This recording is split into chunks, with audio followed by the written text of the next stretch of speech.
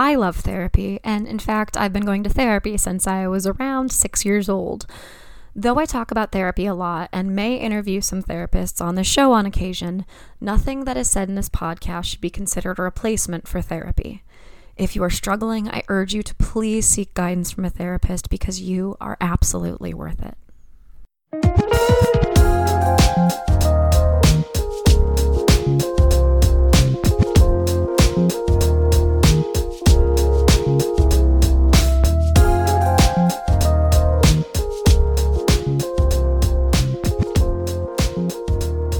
Hello everyone, this is Rachel and you are listening to Wine, Dine, and 69, a podcast about dating, relationships, sex, and self-love.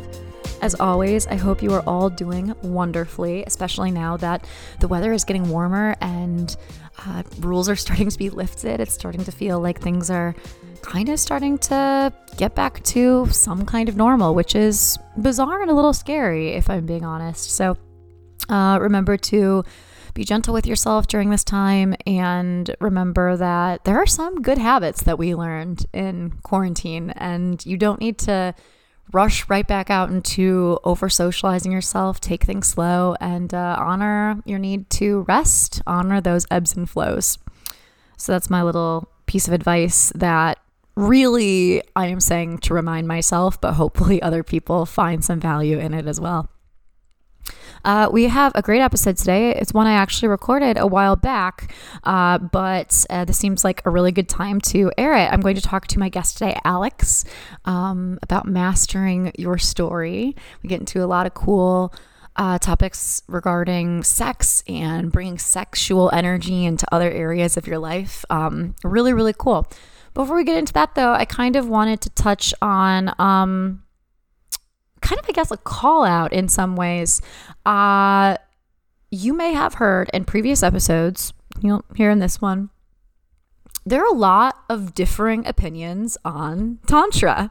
And I kind of want to start taking a poll of, what people think tantra is, and do some reading on what it is. It's not a practice that I personally have engaged in, and I don't know much about it at all, to be quite honest. So I'm going to be doing a little bit of a dive to do some learning, to learn more about some of the controversy surrounding it, and just learn what it's about, because it's come up a lot in multiple different interviews that I have done with different types of people. So I feel like I should know more about it.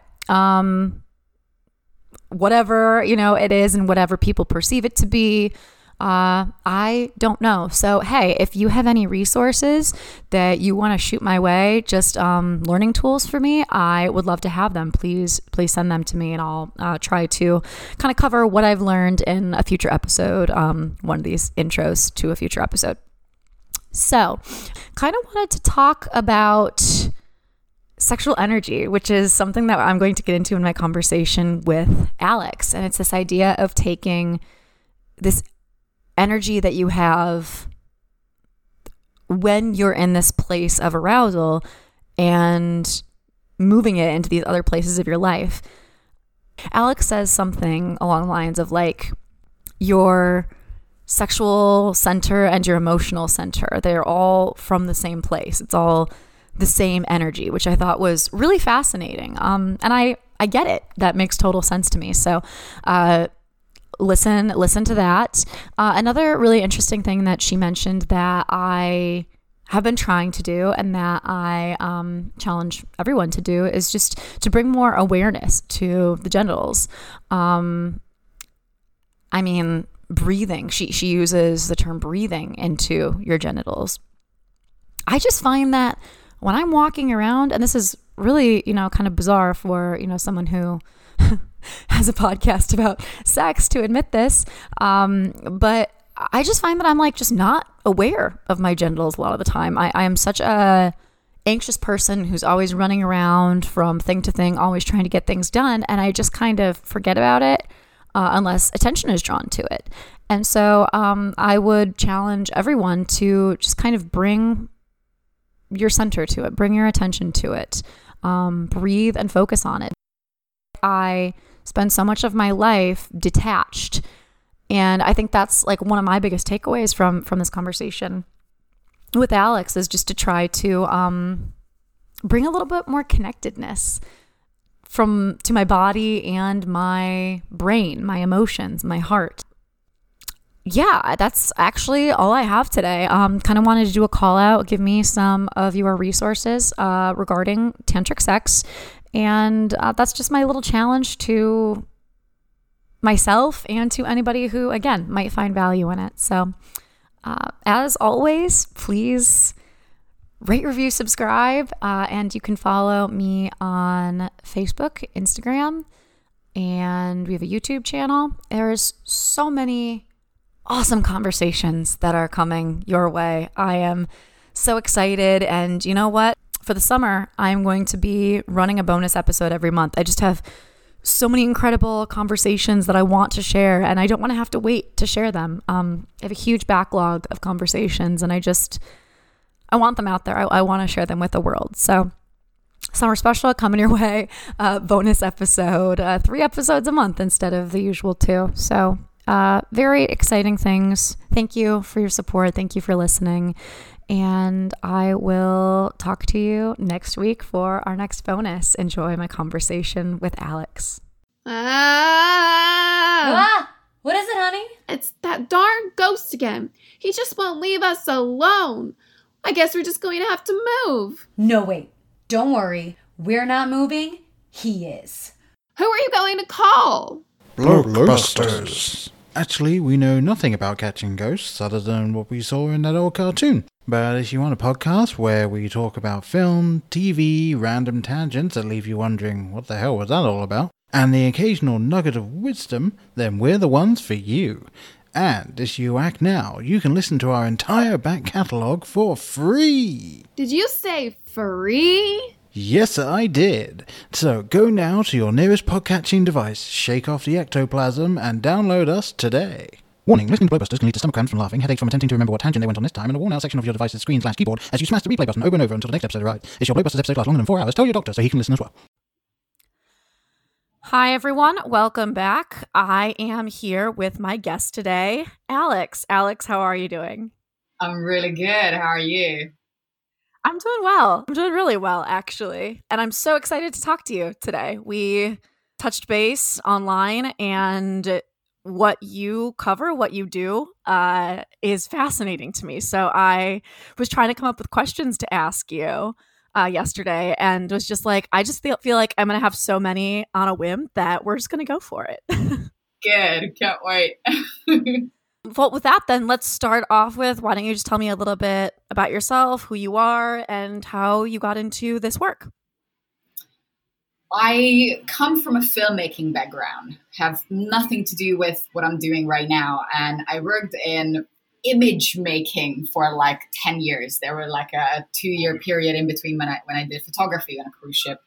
But in some aspect, I was working in film for about 10 years, mostly commercials, some indies, some studio projects. And I remember I was standing at a commercial for like the 16th hour of the day. And I just looked around and I saw this complete soulless work mode on everybody's face that we just kind of have to get through the day. And I think that was the start of me realizing that I'm really, a friend of mine used the phrase spiritually starving.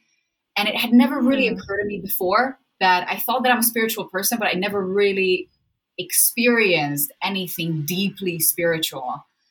I wasn't practicing. I didn't have a routine, none of that. And it was just not part of my life.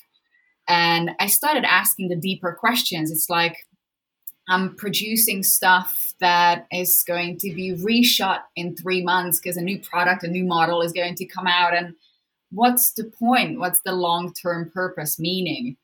And then I started looking for my own spiritual answers. And based on the stuff that I found, I mean, I was so new to mainstream spirituality that at first it was just like, wow, everything is amazing here. But then I realized very soon that still somehow the body and sexuality is looked upon in 2 ways. One is tantra, which I'm categorically against. And the other way is like still this, you just sit in stillness and silence and you forget that your body exists, and this whole body is just a subconscious pain body and you have to surpass it, and your mind can do whatever it wants to the body. And it's like, I just felt like that I've been personally such an innocently sexual being from a very young age that I haven't found any niche that would merge deep spirituality, deep sexuality, and then I'm just, because I'm a science nerd, I'm super excited about the scientific part. So I kind of carved out my niche for myself. And what I'm doing right now is like pretty much a softcore version of it, because I realized that pretty soon after like question 2, 3, when people come to me with sexual issues, I start asking questions, and very, very quickly we're down to emotional issues. So by now I'm just calling myself an intimacy. I'm not even a coach. I'm calling myself a catalyst. It's just like a fucking fancy name for what I'm doing, because I'm not a coach. I'm not one of those ABC strategy persons. Sure. And yeah, I just right now I'm very much in between sexuality and emotional work. And at some point, I want to completely migrate the whole thing more towards filmmaking. So the same way as I'm finding what interests me, the whole thing, what I'm doing evolves with it. That's awesome. And, it's funny, I was checking out your site, as I do a little bit of internet stalking before I interview anyone, just to get a sense of what they do. And I was, so you do work in film and theater, which is actually my background as well. I went to school for theater. And it's interesting because I've been considering getting a certification in intimacy coordination. Which is like the big new thing, which is basically working with people. It's like a stunt coordinator, but it's specifically for intimate scene work, making sure that and I was like, oh, this feels really connected to like what you're doing in a way. Yeah. I looked at it. I'm like, right now, I think it's just the climate and the geopolitics that really keeps me from going for the stuff that I really want to do, because I kind of feel like I'm stuck on this island, which, part of me is super happy for it that I'm not in London during these times, because I've spent the entire lockdown at like a beautiful island, like literally 5 minutes away from the sea. So I really didn't have a lockdown. So I'm very happy to be here. But because for things like that, I would love to look into something like that. But for that, I feel like I would have to go back either to London or to some other city where there's actually an industry. Definitely. I think that's the thing is you're in this beautiful place. We said before you were recording that you're in Ibiza, right? Yeah. And yeah, that's incredible. But yeah, you probably have to go back to London or somewhere with a more of a nucleus of like filmmaking, probably. I think so. So I see why that maybe doesn't appeal as much. I would love to do something like that. I mean, I watched videos of like how people do it. And, I used to work as an assistant director, which like basically we are one of the departments that show up with nothing on set. Like everybody is bringing their own kit. It might be like actors, the only other department who are like, well, this is me. I'm ready for work. And the AD department is like that. So sometimes you can feel like that you have nothing to show for because it's just pure skill. It's just personality that comes through. And absolutely. I've seen that these intimacy coordinators, like they're using dummies, so that everything is really consensual and everything is just a mock-up, and they have all sorts of pads and all sorts of stuff. And I'm like, that sounds really interesting. Finally, I would have some gear to show up with. Yeah, definitely. So that was just a thought when I was going through it. I was like, oh, that kind of feels, tangentially related. Yeah. So let's get into what you do. First, I want to ask the question, what is sexual transmutation and what is orgasmic ascension, and how are the two related and how the fuck do we get there? Okay, so first off, I just recently learned that I'm a total nerd in this kind of stuff. So the etymology of the word sex is coming from the word separation. And I'm like, fuck, I have to stop using the word sex. So that's why I'm more and more using terms like orgasmic and pleasure and things like that, intimacy, because sex should be the act of unification. And it's been just ridiculous what's been done to language here and all sorts of business. But anywho, so I'm using the term sexual transmutation kind of as a mock, because the term itself was coined by the Napoleon Hill book. I don't know if he was the actual person who just came up with this term, but it was the first public version of this term was in Napoleon Hill's book. And I think that's like 100-year-old book by now. And the book itself is okay. There's a chapter on it where he just kind of sort of describes that he doesn't specifically say to be celibate or just not to masturbate or not to have sex, but he kind of says it in a way that you use your sexual energy in other areas of your life. So if you Google the term sexual transmutation, now the internet is flooded with no masturbation, guys doing gym and money making and business. And they're like, I'm using my sexual energy to make money. And it's like, oh my okay. That makes me feel sick to my stomach. That's how, for instance, that's how the army is trained, that they get boys at an age where they are just sexually so overcharged, and they turn that raw sexual energy into anger so that they would become the machines that they are. And it's something similar for guys. It's like when you are addicted to porn and you don't have a healthy relationship, you've never had healthy intimacy, closeness, it makes a lot of sense to just completely give up on that side of your life and turn that charge into some motivation or inspiration or business or whatever. But I am highly, highly against that. It's such a force to the body. I genuinely believe that as a society, we are ridiculously under intimate with each other, and we're putting such nonsensical boundaries around how to touch each other, how to talk to each other, and things like the Me Too movement. I mean, part of it was really, really useful because it shows a light on just how immature we are around sexuality.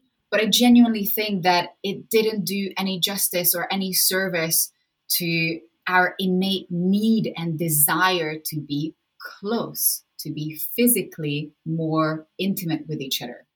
And our base idea about intimacy is so heavily linked with sexuality, because most of the settings, when you get so close to a person that you actually feel emotionally vulnerable, just somehow it turns into a sexual situation most of the times, because we just want to feel that closeness. We want to feel good in each other's company. And my idea about sexual transmutation or orgasmic ascension, and the word ascension again is used in such a fluff-headed way, that I'm looking at these things from the perspective of I've had severe emotional abuse as a child, but I did not understand that it was emotional abuse. But I have zero muscle memory in this lifetime of any kind of physical or sexual abuse. Now, most of the people who are working in the field of sexuality are coming from a background where they have been abused or they had some very negative experience. And the way they heal themselves is now the way they teach other people to heal themselves as well. Yeah, that's my background for sure. Yeah. And I'm coming from such an innocent sense of, I had my first orgasmic experience when I was 5, and there were absolutely no adults involved. There were no other kids involved. And somehow this area was the only area of my life that was so protected from all the other shit that went down. And it was just precious that it really started to teach my body that all the stress, all the depression, the anxiety that I'm experiencing can actually be turned into something else. It can be transmuted into something else. And then later on, I kind of frankly stumbled upon the science behind it, and it just all clicked that, wow, this is actually what I've been doing. That now I'm studying the physics of it, the biology of it, the chemistry of it, that how what you are doing sexually and energetically through breath work and through somatic body work is actually changing your physiology, your biology, your neurochemistry. And sex is very heavily linked with that, because the same way, and for me, sexuality doesn't necessarily mean intercourse. It doesn't necessarily mean it has a sexual outlet. That's why I like the term orgasmic experience, because you can have orgasms or like orgasm-like experiences in other energy centers or through other areas of your life. Like when you're really into music or food or art, or like just something really hits you, then you can have this heart opening experience or this mind opening experience. And we can take that to absolutely orgasmic levels where you live in this almost permanent bliss that builds and builds and builds. And it doesn't just have that little release like when we're chasing orgasms, but it has this long lasting biochemical happiness hormone experience that, coming from a background of 20 years of depression and 25 years of sometimes debilitating anxiety, it was really such a thing for me that developed in a very pure, very natural way. And now I'm kind of decoding what I've been doing so that I'm able to teach it to other people, that it's really not rocket science. This is something that your body is really capable of. And all the other shit that happened, I was kind of doing it to myself as well, that I had such a low self-esteem, such a horrible body image, that I did not allow myself to enjoy my body. And ever since, like a switch flicked in my mind, and it's very heavily linked with sexuality for me, but I just learned how to generate different chemicals in my body, different hormones in my mind, so that I wake up and I go to bed every day feeling proud, feeling happy. You know, I still have the occasional shit moments. Sure. But it's the overall quality of my life is profoundly different than what I got used to. What can listeners, somebody like me or, you know, anybody else who's listening to this, who are new to this and want to give it a try, what are some, like, I don't know what you would call them, exercises, meditations, what are some things that we can do to kind of open our world to this, to sit down and start that process of kind of, you know, changing our thinking and changing the way that, you know, we kind of go about living our lives to try to bring more of that energy forward? I think for me, I mean, I call them practices or journeys, maybe, because even the word meditation is like just used for, you know, it's a meditative practice for sure.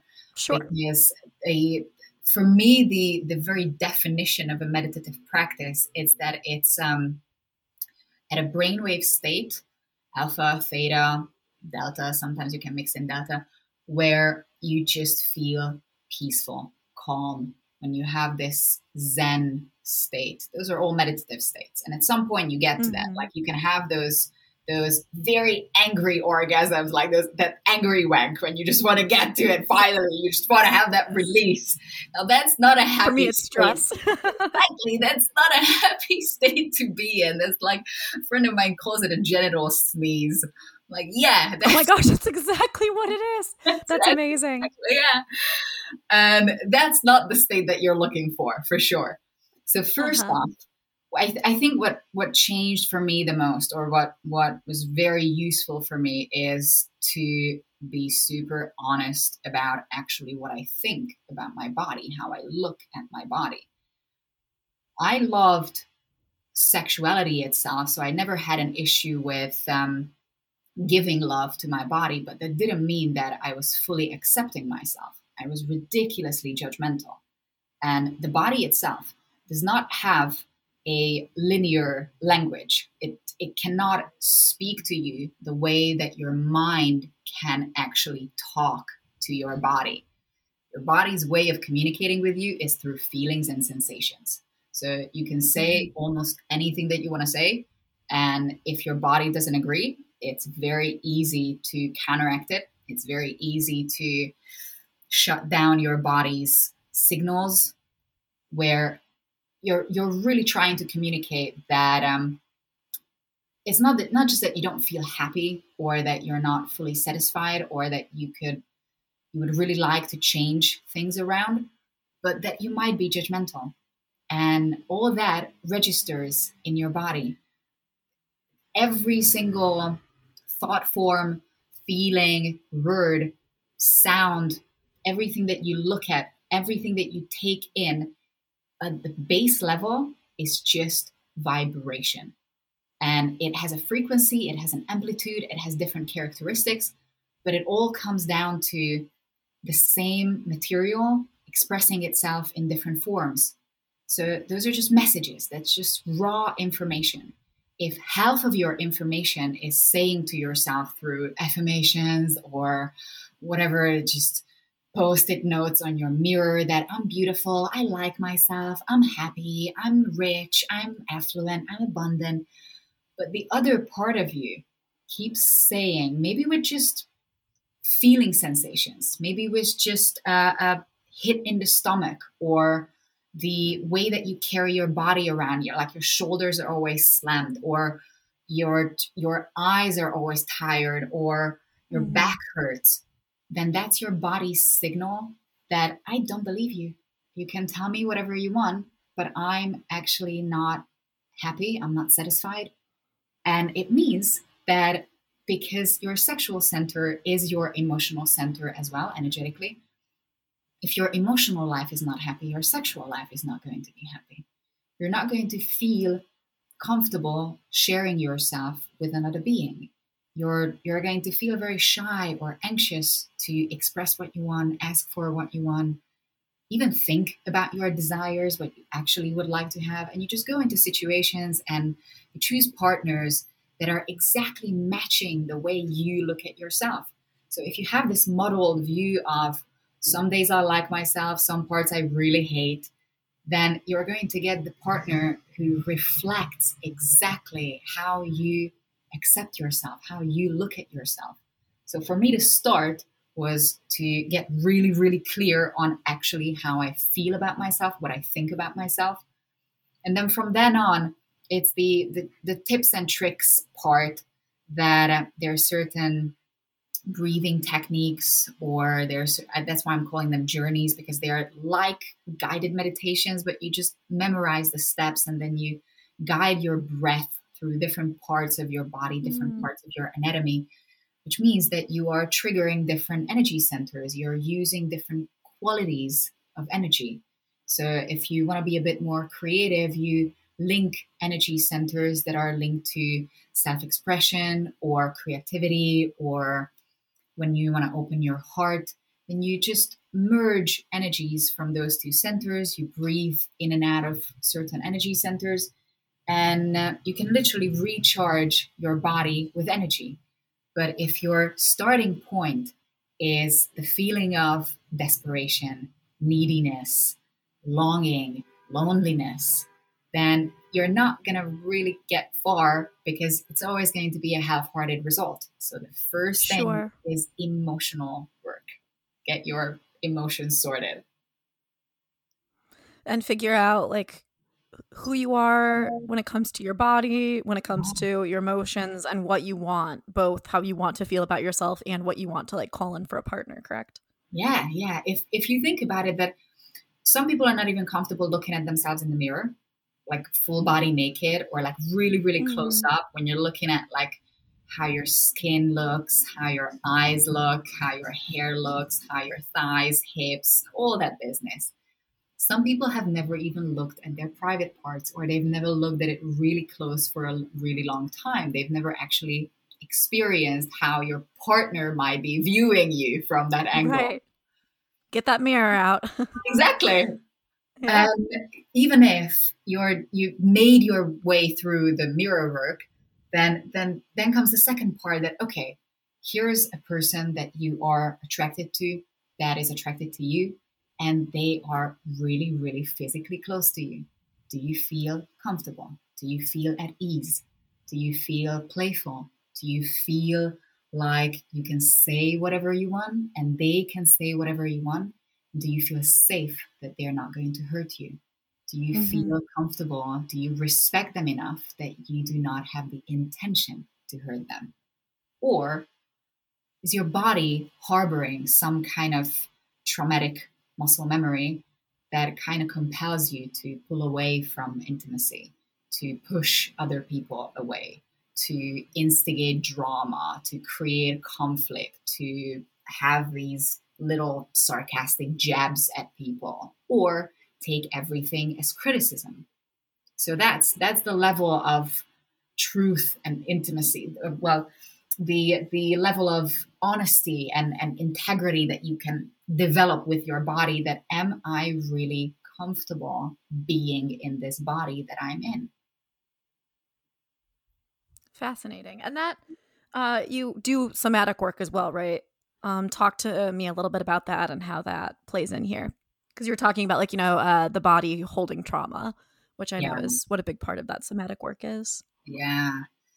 I've discovered it through my own body that if some parts of me are not fully relaxed, I'm going to project it, and my mind is going to create stories out of it, and I'm going to justify it that, oh, I'm doing this because he looked at me that way, or he made that comment, or whatever.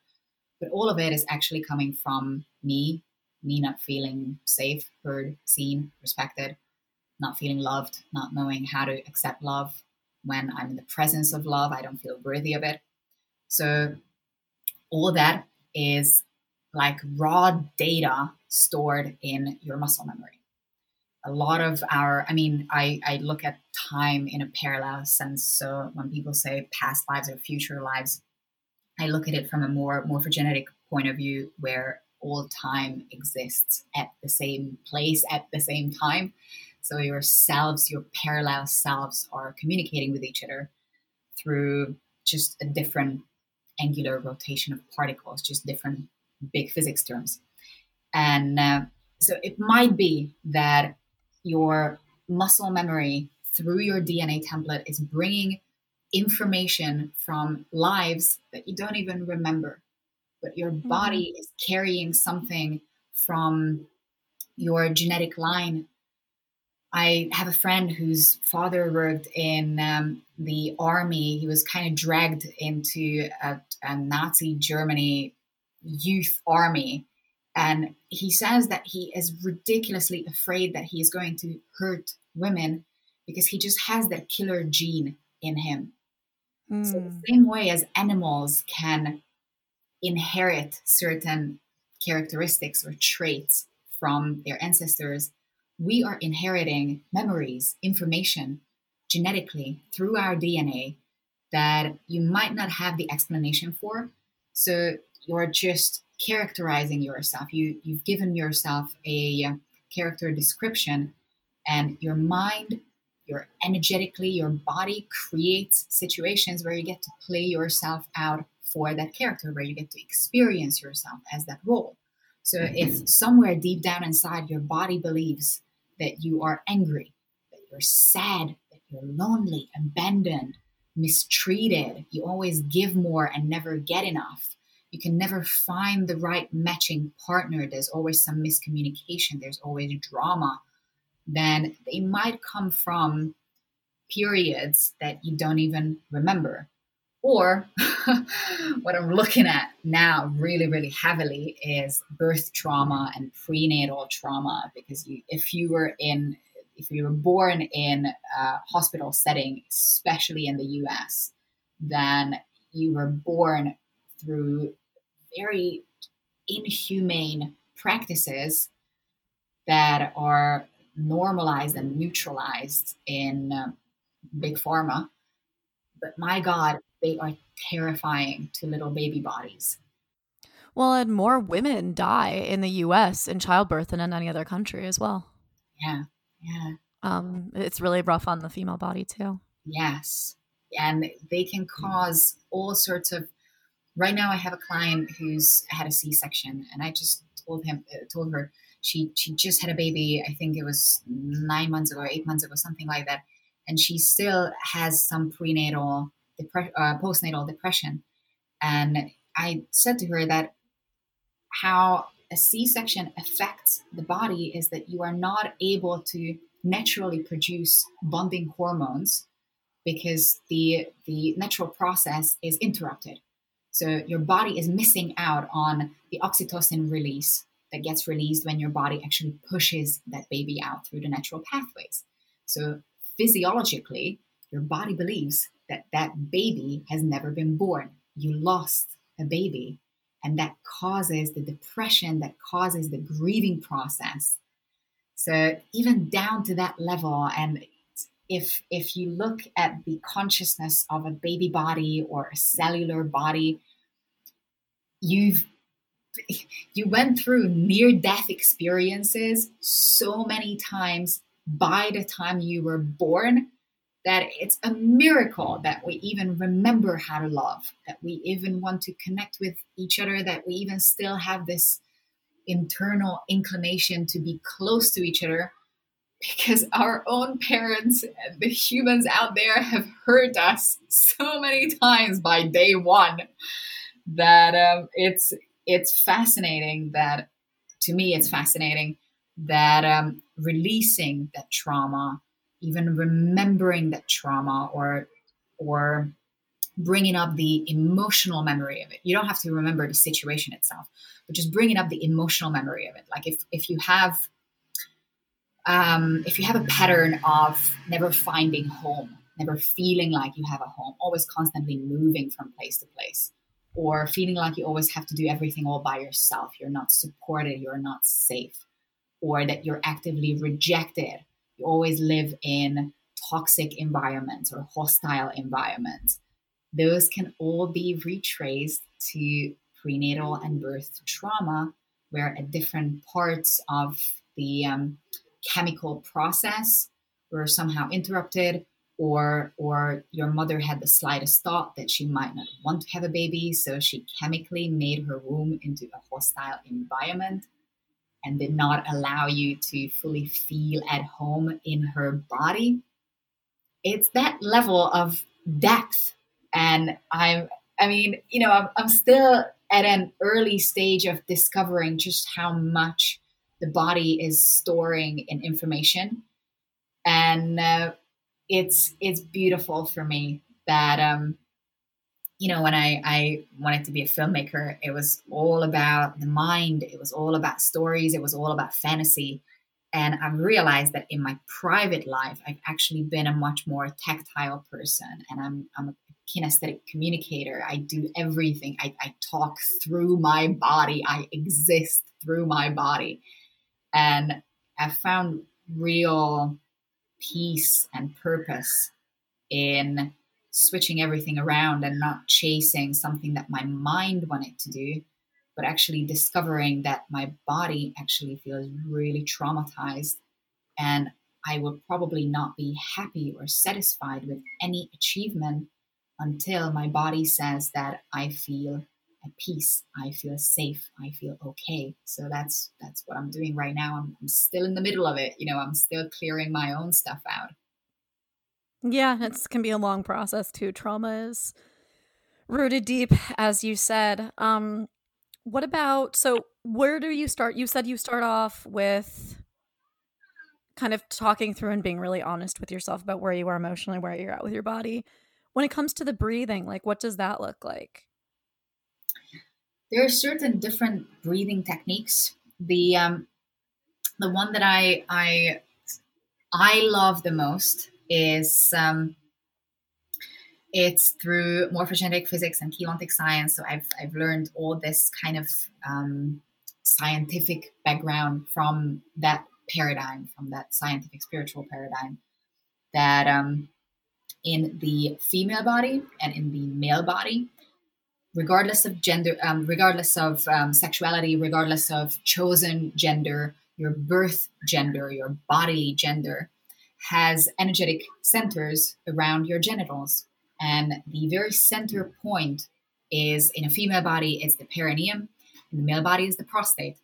So even if you start breathing into that point, you start generating sexual energy, even in non-sexual settings. That energy, that frequency of energy, is the very energy that creates life itself. It's much more, it's a very different kind of energy, much more potent energy than your heart's energy. Everybody is all about opening your heart, open your mind, be creative. Your bodily, physical frequencies are the only frequencies that can create life, that can breathe life into matter. So even just realizing, first of all, that your genital area is a very sophisticated muscle complex. Start breathing into different parts of your genitals. And it sounds really weird. It's like, no, you're still breathing into your lungs physically, but energetically, you're putting your attention on a certain part of your body, which means your blood vessels are going to dilate, your energy, your focus is just going to produce a little sensation of tingling or warmth or something. Your body is generating frequencies, generating energy. So if you start breathing into your perineum, which is the soft spot between your vagina and your anus, or in a male body, if you start breathing into your prostate, which is inside your body. So males usually don't even think about the prostate as a part of sex or as a part of their genitals, because it's all about the outer characteristics. There are points inside your body that if you start exciting, they start communicating with you. So just exploring that, if you start exploring that your genitals have a left side and a right side, you can move them. You can contract your muscles on different sides differently. You can contract muscles a little bit further up, a little bit further down along the pelvic floor. Just start exploring what it feels like and coordinate that with breath. That's when we say breath work, it's like there are certain different types of breath work. Some are very energizing, like breath of fire and all that business, everything that Wim Hof does. And some are like really calming, like these yin yoga stuff that are just all based on how you coordinate your breath, your heartbeat, your muscle movement. It's all about harmony. It's all about bringing your body into a state of vibrational harmony where you are much more peaceful and coherent than in our day-to-day life, because we're living the stressful life that we're living. So it's really not such a big deal, but we don't actually do it on a daily basis. Our natural way of breathing is usually very shallow. Our natural way of holding our bodies is usually full of some kind of muscle tension. So if you just relax your body and consciously start breathing, it's really not about the specific technique, because there are so many different teachings, so many different ways and methods and tips and tricks out there, and everybody is swearing on their own. The main point of all of them is to understand how your body works and to have a sense of control over your body, not in an overlooking, controlling way, but in a way that you are mindful. You are very conscious of how your body works, what it does, because we breathe something like 80,000 times a year, something like that, like something ridiculous amount. And we are so unconscious about it that it's like if you grew up on junk food, now your body really thinks and really remembers that junk food is nutrition. So when you try to eat healthy, your body starts to reject it at first because you're just not used to it.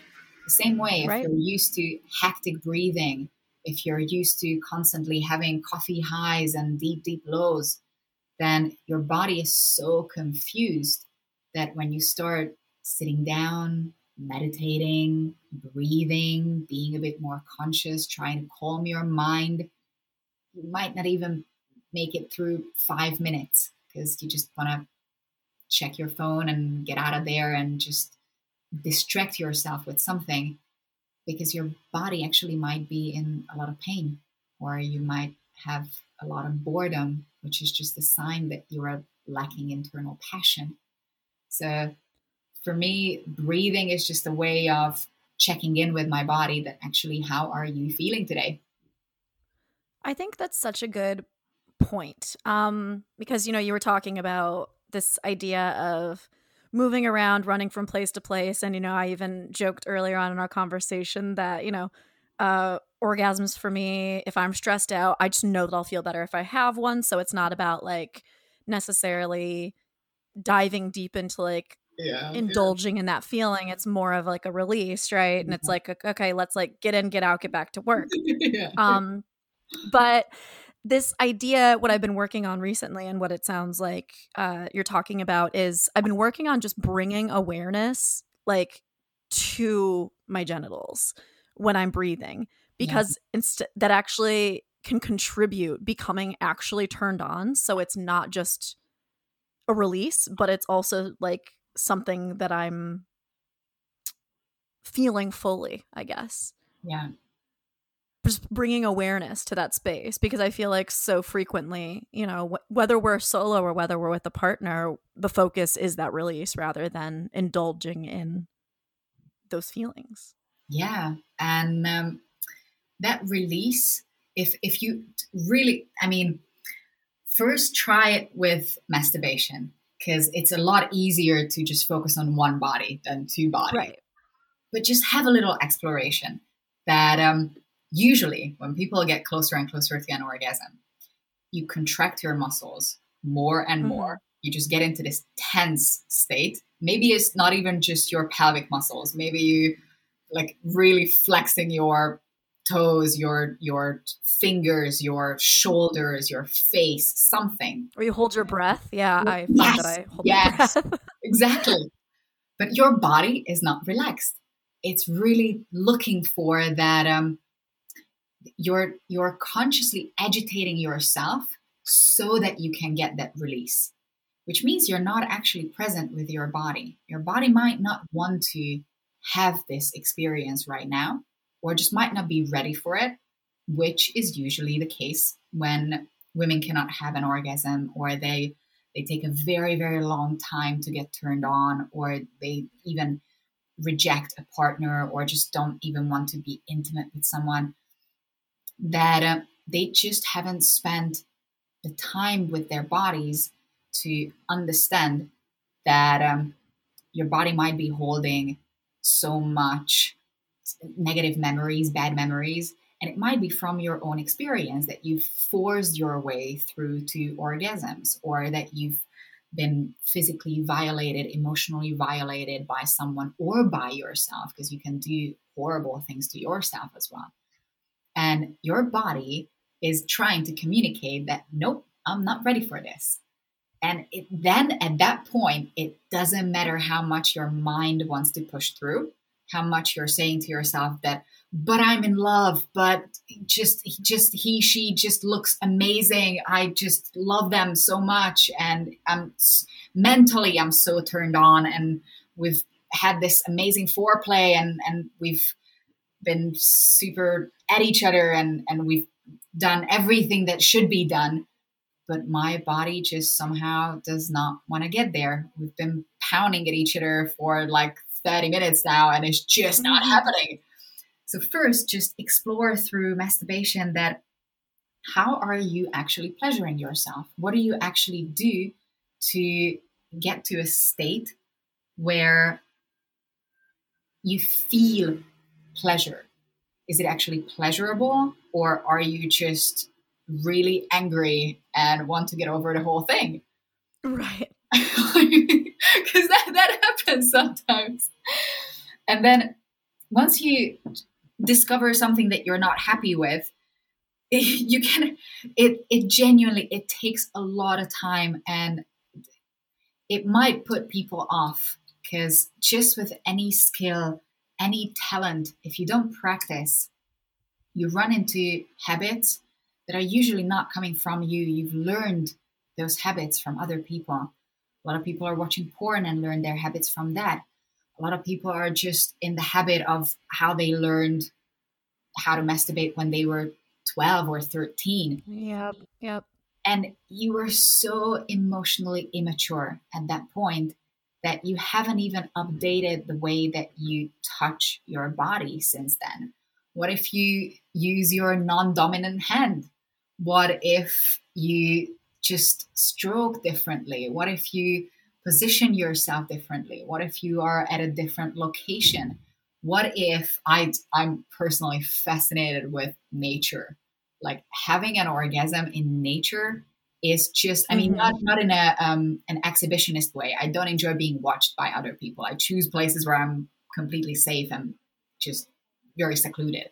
But when you look at open space, when you look at the open sky, when you feel the breeze on your naked skin, when you feel sunshine on your skin, those are completely different states from let's have all the lights off, let's not talk to anybody, let's not make any noise because the neighbors, like all those states of not feeling actually free, not actually allowing yourself to express it through voice, movement, how your body is feeling right now.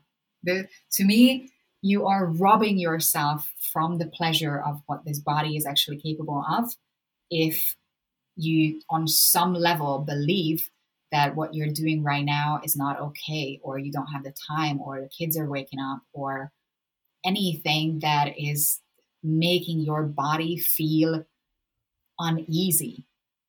What would you say? This thought just occurred to me. If somebody is comfortable with partnered sex, but they maybe are less comfortable with the masturbation component, where would you start with that? I mean, there's nothing inherently wrong with that other than, masturbation is a wonderful, beautiful thing. I would say, I mean, there are certain, they branded it as orgasmic meditation, but if you actually look up orgasmic meditation, they have rules and regulations. It's like, wow, this is just so far away for me from intimacy. Intense. But there are practices when even with a partner, so you can, if you are with a partner but you really just don't feel comfortable touching yourself, you can start it with a partner that you pleasure each other without the intention of actually reaching an orgasm. So you just excite each other's bodies, you massage each other's bodies in a sexual way, in a deeply sexual way, without wanting to have an orgasm, without looking for that climax, without chasing it. So just spending time with elongating the pleasure and getting more and more deeper and deeper into the sensation. I had a boyfriend who was very, very emotionally insensitive and physically somehow very sensitive. So there were certain things that I did to him when I was touching him in certain ways that he was just, this is too much. No, I don't want this. This is too much. And as much as I understood that it might have like a physical jolt for him, he just wouldn't allow himself to have longer periods of pleasure. You hear that from, I think, women a lot who, hear about that G-spot orgasm and then, hit this moment where they're like, ooh, I feel like I'm going to pee. Stop. And they stop their partner or they stop themselves, from continuing on because it's such an overwhelming sensation. But like the payoff, if you push through that, is pretty incredible. Exactly. But, you don't have to force your body to do anything that you're not comfortable with. If you feel really overly sensitive, it just means that, first of all, it's like if you touch the inside of your hands, so your palms, or if you touch the outside of your palms very, very softly, you can feel that the inside of your palm feels like slightly more tingly. They have slightly more sensations. You have the same nerve endings as you have in your palms in your genital area. You're very sensitive to light touch. So when we feel like something is just way too much, just try it with less pressure. Try it with a lot of lubrication, just a very soft, very, very gentle touch. And it will give you a very different sensation. It will not be overwhelming, but you will feel a different kind of physical excitation, different kind of pleasure. So you can experiment with it, that you don't have to push sensations that you feel uncomfortable with. You can still keep exciting the same area or doing similar things, just with different strokes, different pressure, different methods, different touch, and feel into what actually feels comfortable. Yeah, that's a really, really good tip, actually. Just change it up a little bit. Yeah. Till you feel comfortable again. Yeah. Yeah. And just allow yourself to keep going. You don't have to stop start. You can have a flow. You can have a different pace, different rhythm, dance with the experience. It doesn't just have to have a beginning, middle, and end. It doesn't have to be a linear progression. You can slow down. You can speed up, slow down, and you can have a whole experience out of your pleasure, your orgasmic experience. Yeah. It doesn't need to be linear, I really encourage that too. I'm a big fan of like edge play. Yeah. Just kind of like going back and forth and feeling that like cycle of what it feels like to be turned on a little bit and like what it feels like to kind of reach that peak and then kind of start over again and kind of feel what that feels like.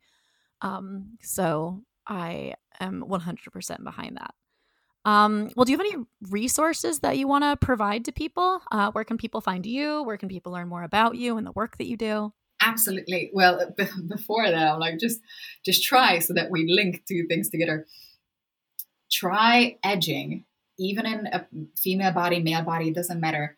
When you just get to that state, when you just start to feel the very first electric shock of an orgasm, and try to breathe that into your perineum or your prostate. Try to sip that energy into that spot.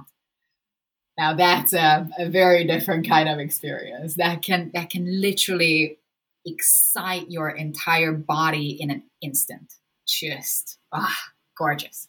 Anywho, so my website right now is masterofstory.net, because my business is called Master of Story, because you're mastering your own story. I do story-based coaching. I do everything based around narrative, personal narrative.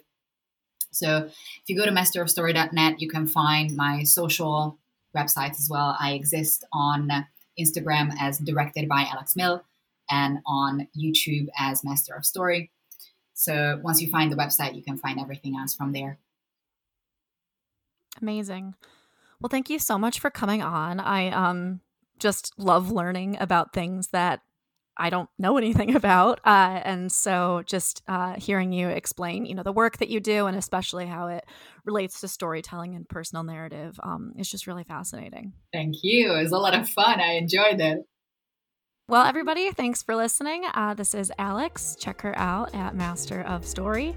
And this has been Wine, Dine, and 69. I'm your host, Rachel Dalton, and let's keep talking.